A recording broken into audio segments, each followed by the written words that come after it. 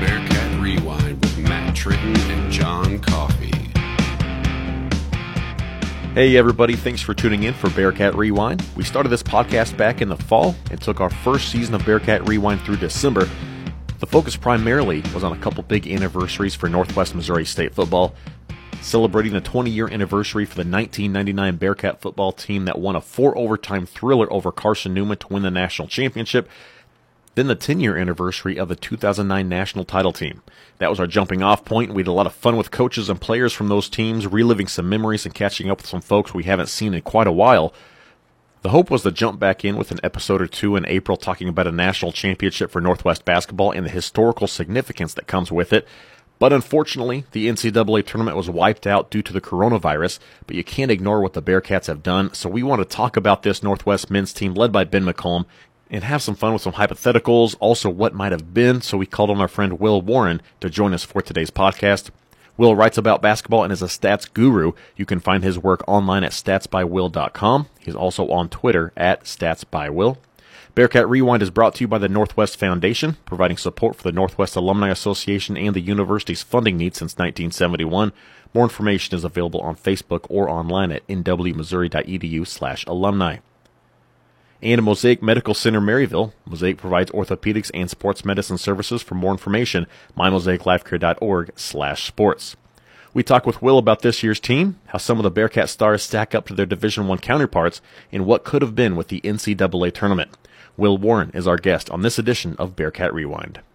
Today joining us here on Bearcat Rewind, we have Will Warren. Will is a University of Tennessee graduate back in 2015, a major in English and a minor in journalism. He writes about basketball and stats, lives there in Knoxville, Tennessee. Of course, a big fan of the Volunteers, but he's become a pretty good fan of the Northwest Missouri State Bearcats as well.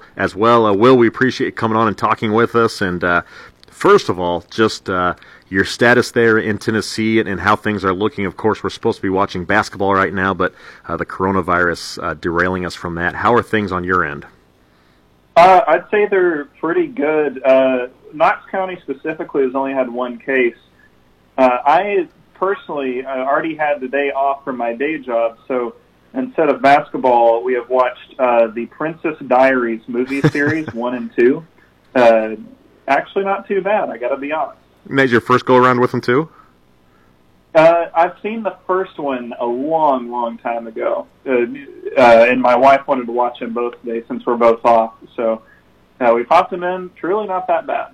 That's good. Well, maybe we'll check that out a little bit later on this evening with my wife, too, and see if she's interested. But overall, though, there was such a high, especially here in Maryville and across the country as we head into March Madness, and people are getting so excited about the NCAA tournament coming up. But what was the feeling like on your end whenever you see that press release come out that the tournament and essentially college sports the rest of the year, and of course it's carried on from there, but the NCAA tournament completely wiped out? What was your feeling? It's pretty crushing. For somebody, just personally as somebody who, my account and the stuff I do basketball-wise really centers around two specific times of the year. The summer / the off-season when people are looking for new ideas and looking for new writing on basketball, and March itself. And to have one of those wiped out with the other now extended is very uncharted waters, uncharted territory. But, I can feel that way, and it's obviously awful as a sports fan, but genuinely I feel so much worse for the teams, the players, the fan bases, all affected by it. Especially crushing for those who had real chances to win the D1, D2, D3 NAIA titles, both men's and women's. Yeah, we of course watch Northwest Missouri State a lot, but even getting ready for some of the teams coming here, and you see how good some of these teams are and how well some players have played throughout the season. It's their senior year, and you know that this is their final go-around. I think about Southern Nazarene and their two big guys, Dunn and Spates, and how good they were. And I'm kind of like, man, this is a team coming into the tournament that had not had the success that Northwest Missouri State had, and they're looking at it saying, man, if we find a way to get through this region, we have a legitimate chance of getting through the Elite Eight and onto a championship, because they've been they're that good, they're that talented, and then just to have that taken away there at the last second, that's that is such a punch to the gut. So it's really hard for all those guys up and down. Absolutely, it's I did mention, the teams that are contending, but also you think about the teams that haven't maybe been in a long time, or, it's a senior class getting their first run. It's especially crushing for them. Before we got to this point, I guess it must have been after the MIAA tournament, or maybe it was after Northwest wrapped up the regular season. I can't remember which, but I shot a quick email to you just saying, hey, hope you're doing well, and what do you think the odds are for Northwest, and kind of the hopes that we get that open line of communication that I'd end up seeing you later on in Atlanta for the national championship game there that first weekend in April. And you sent me back a pretty sizable email with a lot of stats, a lot of stuff on Northwest Missouri State that kind of led me to believe that you were still pretty invested in the Bearcats, but how much have you had a chance to watch Northwest and keep up with what's going on here in Maryville? I got a chance to watch a few games, whether it was online or through Synergy. So what I do here in Knoxville is I do video previews of every University of Tennessee basketball game. And so what I get to watch outside of D1 basketball is kind of limited, but I made specific plans to watch Northwest games several times this year, not least because, yet again, they were number one in the nation in terms of points per possession on offense, and they broke the record on Synergy that 2018-19 Northwest set. So it was pretty easy to watch, to be honest, in terms of how nice it was to see a team play fun, efficient basketball. Now, just catch us up as well, because I think that folks have really gotten to know the name Will Warren around Maryville, but for those that might have caught on a little bit late, especially last year, how did that connection come up? Was it just kind of searching through the efficiency for each offense, and you kind of saw Northwest off the charts, or was it a different reason? It was that specifically. It was I had been searching through Synergy. So to back up, last year Tennessee basketball had a fantastic offense. They ranked, I think, third to finish the season on Ken Pomeroy's adjusted ratings.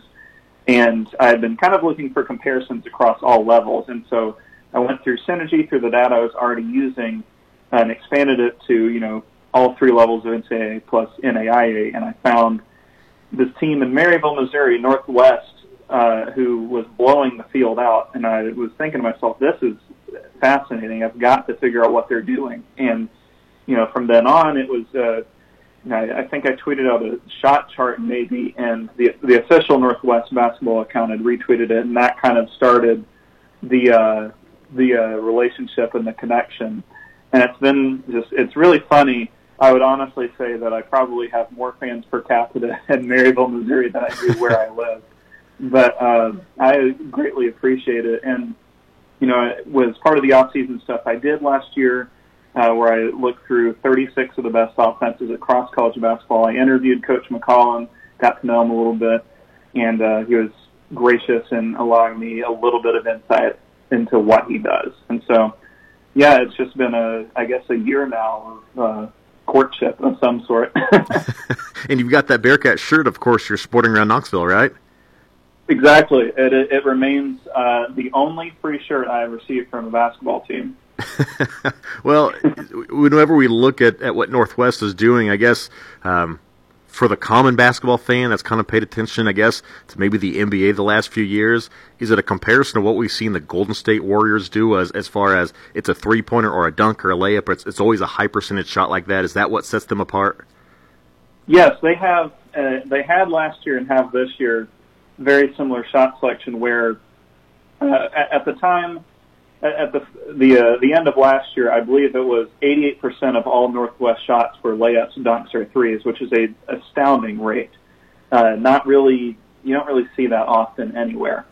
And they pretty much did it again this year. I think they got to 87.3 or thereabouts, 87.3% of all shots, layups, dunks, or threes. So it's that level of shot selection, and just subjectively watching them, you don't really see Northwest take a lot of runners. You don't see a lot of 14-foot jumpers. It's high percentage basketball aimed towards getting the most juice out of every single possession. We look at last year, and you mentioned that the Bearcats broke the record on Synergy as far as their points per possession. They come out this year and playing at a high level once again, ranked number one in the NABC Top 25 and the number one seed heading into the NCAA Central Region Tournament. What are the chances in your mind that Northwest Missouri State goes in and repeats this year? I think they would have been fairly high. I don't know that they were as quite a standout favorite this year as they were last year. I'm trying to think of a good, D1 comparison to it, and it really could have even been this year for D1, where there's one clear. Last year, I felt like there's one clear best team, and it was Northwest, and no one was really even close to their level. They had a couple close games down the stretch, but no one. They never. When I watched them play, and especially in the Point Loma game to win the title, there's never a point late in the game where I was thinking, okay, Northwest could actually lose this game. It felt very safe. This year, they had I guess it would have been misfortune or fortune, I don't really know which, it would have been them, Lincoln Memorial, and UC San Diego, in my eyes, and maybe West Texas A&M too, of, a real strong group of 4 teams that stood out from the pack and were going to make for a great showdown in the semifinals and finals. And, personally, I would have expected it to be Lincoln Memorial and Northwest. Lincoln Memorial is about an hour and a half away from where I live. They have been a phenomenal team this past season, and they were right there with Northwest in every computer metric. They were, also top 5 in offense as well for most of the season. And so I think that would have been a phenomenal matchup had we gotten to see it. Yeah, we look at Northwest, only one loss, and they've won 23 since that loss to Central Missouri and Warrensburg. And I don't have it in front of me, but I want to say Lincoln Memorial had won close to, upper 20s or 30 in a row at this point. I mean, they've just been absolutely on fire. So it would have been tough, but it would have been fun going in and if Northwest had gotten to that point and if we'd had an NCAA tournament to play that out at least. But you look at last year, you lose Joey Wittes and you lose Dre Starzl. A couple good seniors for your team, especially Joey, an All-American. But whenever you bring back the guys they bring back and 4 of 5 starters, did you expect there to be much of a drop-off? Do you think the Bearcats kind of came back in where they probably should have, to where they're still well above the rest in that points per possession, but not quite the same, especially whenever you have a freshman like Luke Waters or Wes Stream or even Tyler Doherty, a senior, stepping in there, and those 3 kind of rotating in that 5th spot throughout the season? Well, right. I mean, I would have personally expected a bit of a drop-off just because you lost so much from that team. It's natural, in theory, that they were going to regress a little bit to the pack. And to just, subjectively, I didn't really know that a team could blow out the field again on offense quite like Northwest did, and yet they did. To me, this would have been like had the Villanova team that won the title 2 years ago, had they followed it up last season by being somehow even better offensively. That would have been insane. And yet Northwest actually did that. You look at, replacing Wittes, but replacing a lot of depth and, coming out and being better offensively. They were a tad bit less efficient defensively, but it wasn't a noticeable drop-off. This would have easily been the most efficient offense in Division I. And this, like I mentioned earlier, it broke the record they already broke last year for offensive efficiency in the Synergy database. What's crazy, too, is that if this is a Division I basketball team putting up the numbers we saw last year, not only do you lose Joey Wittes, who moves on, but you're probably seeing the other 4 guys leave early and head to the NBA. If you're that good of a shooter, you're going to go ahead and get paid millions of dollars. The beauty of Division II basketball is these guys came back last year, and outside of Ryan Welty, you're seeing those other 3 who were on that previous championship team of Bernard, Hudgens, and Hawkins moving on to the next year as well. So there's a chance that they continue this for a 3rd year round and have that same offensive efficiency, which would really be just outrageous. But whenever you look at it, we know how good they were Division II-wise, but points per possession, does that stack up the same across, if you're looking at D1 teams too? Was Northwest above everybody there, or was it a little bit tighter? I think if you just go by raw numbers, they're clearly ahead of the pack. Adjusting for schedule, I think, would make it a different conversation. One that's not super easy to have numbers for, simply because there's not a Ken Pomeroy for D2 or similar. But that being said, I think the closest comparison, athletically and efficiency-wise in my mind that's coming up right now, if you remember like the peak Rick Byrd Belmont teams, I think it would have been a very similar feeling in terms of, win-loss, in terms of offensive success, in terms of how fun it was to watch, and in terms of how, tough they would be to scout for an opponent. I think it would have been that type of team. if you try to translate them to D1. So, and I don't know if you got to meet him last year, but here at Northwest, the assistant athletic director for media relations, Colin McDonough, does a great job with our game notes and finding a lot of stats and kind of mining those. Just an interesting one here that blew my mind, and I don't know if you'd had a chance to see this yet or catch up on it, but he had one. It's 100 wins and 6 or fewer losses in a 4-year period. Now, the top 6 on this list, 2 through 6, are UCLA between 71, 72, 73, 74, and I guess that 70 team as well. So it just off the charts, UCLA, John Wooden, everybody knows how great that program was there. Number 1 on the list, Northwest Missouri State at 131-6. Now, of course, playing more games, and that plays a role in it too, but it's unbelievable whenever you think about one of the greatest basketball teams of all time, UCLA, and how Northwest Missouri State kind of quietly stepped up from the Division II ranks and sat right next to John Wood and those Bruins teams. Well, right, and it's like you mentioned, it's hard to go by record perfectly, but just straight up, there hasn't really been in the modern era a team to follow up a season like 2018-19 Northwest with another season of 1 or fewer losses. It's reasonable that if that's true in D1, it's probably true in D2, D3, and AIA. That's the same. That this is a very unique and surprising dynasty. And really, I would honestly say the closest comparison is if you were in, say, year 4 or 5 of the North Dakota State football dynasty. It's a similar deal where, historically, and you can obviously correct me if I'm wrong, Northwest Missouri is probably not a high-end, super crazy, high-talent D1 recruiting base. Neither is North Dakota State. But it doesn't matter because you get players that want to come in, be better all 4 years, and you have a coach who, McCollum's philosophy clearly is doing something right, because if you win 131 games in 4 years, you've got a great thing going. And, I know we were going to discuss Coach McCollum later, but to me, this is a 39-year-old, the best offense in college basketball. The graduating senior class just won 131 games, lost 6 games in 4 years. There's always going to be hesitancy when guys jump from level to level, and personally I hope McCollum stays at Northwest for as long as he wants. But I don't understand passing on McCollum if you're at the level of like a Drake or another mid-level NBC program. If you're a mid-major program that's never made like the Sweet 16, you should hire him immediately.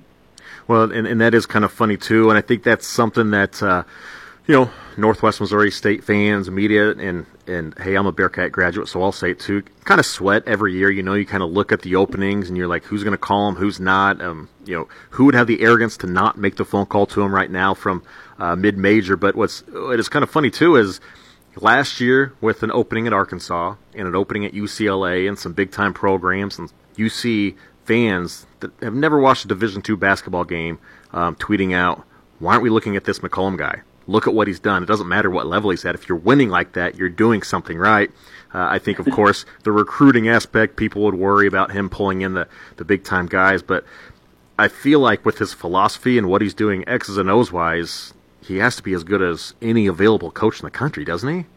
Absolutely. I mean, I would imagine in Missouri in particular, again, correct me if I'm wrong, there would be hesitancy from a program like Mizzou or, a high major program to do this because of the Ken Anderson case. Yeah.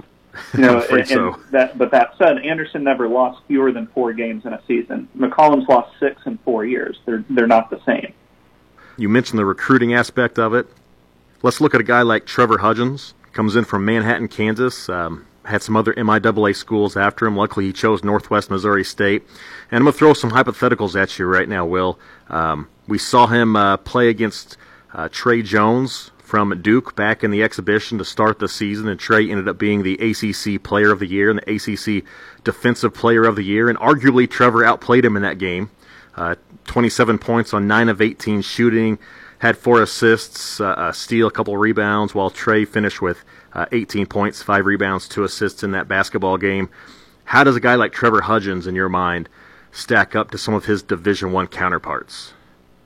It's kind of hard to compare across levels. Obviously, you have to adjust for schedule and all that, but it's very rare to me that you would see a guy like Hudgens at the D1 level, shoot 53% from three, shoot 87% from the line, 53% from the field, nearly 200 assists on the season in 32 games. And, oh, by the way, he scored 20 a night. Those type of players just don't come around often, even at D1. So for this to be happening at the D2 level, obviously is pretty astounding. The other guy that I think, I wanted to shout him out either way because he's the guy who got me the free shirt is my guy Ryan Hawkins.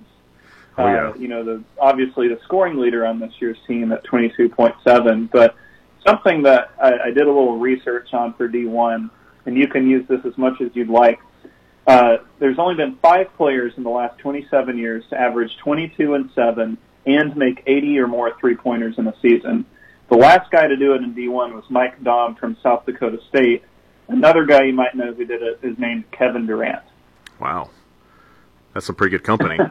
He's just incredible to watch because the guy, so when he was coming out of Atlantic, Iowa, I guess kind of the book on him was he's a fantastic rebounder and a guy that really goes hard after it. But, man, it's crazy to watch his development, too, as far as he's a magnet to the basketball, takes great shots, and whenever a couple games where a three-pointer wasn't necessarily falling for him, he still found a way to post up, get in the paint, and find other ways to score and help out the team. So, he's just kind of a freak out there that still has another year left for Northwest. Exactly. Well, and even from last year to this year, for him to go from scoring 13, 14 a night to nearly 23 is a remarkable increase. That doesn't happen very often for upperclassmen.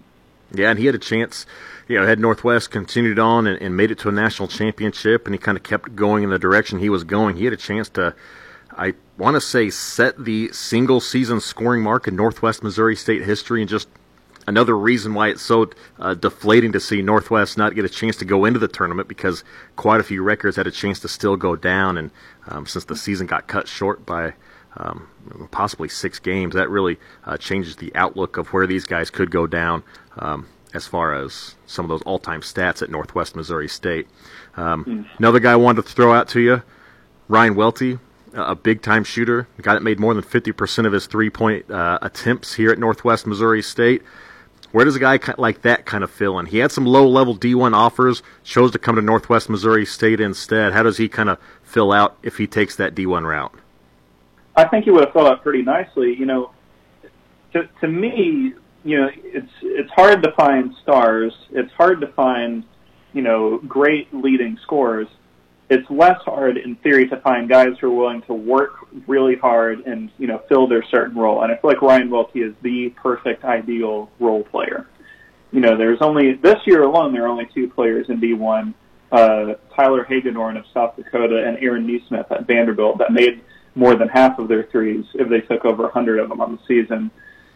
No player in D1 history, period, has made more than half of their threes. So that alone would have set him apart as a role player at D1. And, you could always, there's always the case of, well, what would have happened had he had to play with the deeper three-point line in Division I? But, really based on what we saw numbers-wise this year, where the average three-point percentage only dropped by about 1%, I don't really think it would have affected him much.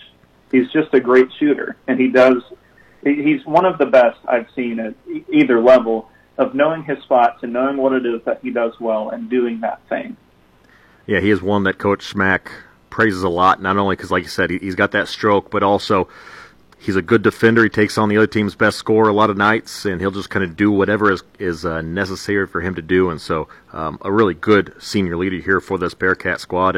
And one guy, the last one I'll ask you about, made maybe the biggest leap, I think, from year 1 to year 2. And obviously that's hard to say whenever you look at Trevor might be the national player of the year, and he was fantastic from his redshirt freshman to his sophomore year. But Diego Bernard was a true freshman last year. Played really well. He was a hustler, a good defender, a guy that could jump out of the gym. But it really looked like he really came into his own as his sophomore year went along and really put together some impressive games, including MIAA tournament semifinals. I think he had 10 points and 19 rebounds. I mean, he's really come around, maybe the best athlete out there for Northwest Missouri State, but a guy that can kind of do it all. What's your take on the times you've had a chance to see Diego play? Well, he's a tough player, and I think anybody who watched if you even just watched the D2 title game last year, I think you would have seen that. He's a hard-nosed, tough guy. He plays, every possession to an extreme amount, and I like it a lot.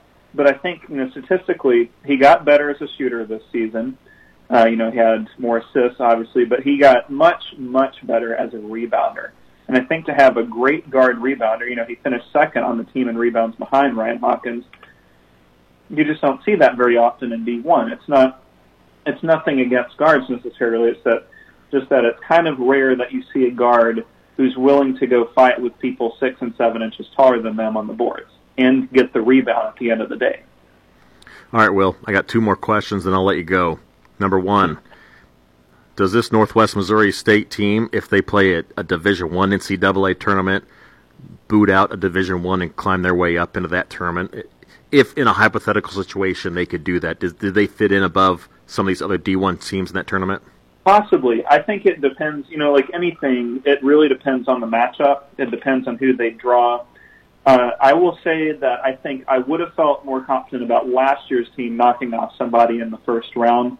I remember, I think I did a podcast around the time of the D2 final where I said I would have taken Northwest over every team in the first 4, including Belmont, actually. This year, I think they would have been a little bit on the lower end of that, but I think, no matter what, it's a team that does things really well. They obviously are playing the right way. They're as efficient as they are offensively. They're extremely hard to scout by the same metric. Again, given the right matchup, anything can happen, and I definitely think they could have put down a team or 2. Well, this was kind of the last one I wanted to end with you, too, but now you had, in your projected championship game for Division I on your website, which if anybody wants to check that out, that's statsbywill.com, you had KU over Duke winning it all, if I'm not mistaken. And the Bearcats only lost by, 2 possessions to Duke, so... I mean, I feel like you're telling me Northwest would be in the Elite 8 in Division I. They could be. I mean, here's the thing. Given the right draw, given the right set of circumstances, basically anything within reason can happen in the NCAA tournament. Obviously there's the UMBC type of deals, but in my lifetime, I've seen a 13 seed get to the Sweet 16 and take North Carolina to overtime. I've seen 12 seed Missouri go to the Elite 8. I've seen 11 seeds, multiple of them, go to the Final 4. If you get the right draw and you face the right teams, anything is possible, and I think anything could have been on the board for them. And the real shame of all this is that we have to keep discussing these as could have been instead of, what actually happened. But, I guess that's the nice thing about it, too, is we have all these, these open-ended questions where there's no perfect answer necessarily, allows us to kind of think about it more, and it kind of serves as catharsis in a weird way. Will Warren, we appreciate your time. I know it's not a good time to travel, maybe not right now, but have you booked a plane ticket to come up to Maryville for a basketball game next year? I am hoping to. I would love to come out and see everybody and be at a Northwest game. It really is a mission to see the best offense in the nation in person again, and to be with you all would be awesome. Maybe we'll get shirts with your face on them too, and we'll hand those out that night. It'll be Will Warren night at Bearcat Arena. That would be something. All right, man, we appreciate your time. Stay safe in these weird times here around the United States, but I appreciate you joining us on Bearcat Rewind. Absolutely. Thanks for having me. Thanks again to Will Warren joining us on Bearcat Rewind. Hopefully we can get him to a game next season. You can read Will's stuff online at statsbywill.com, or he's on Twitter at statsbywill. Thanks for listening to Bearcat Rewind. Please subscribe, rate, review, tell your friends about the podcast. I'm Matt Tritton. We'll talk to you again next time.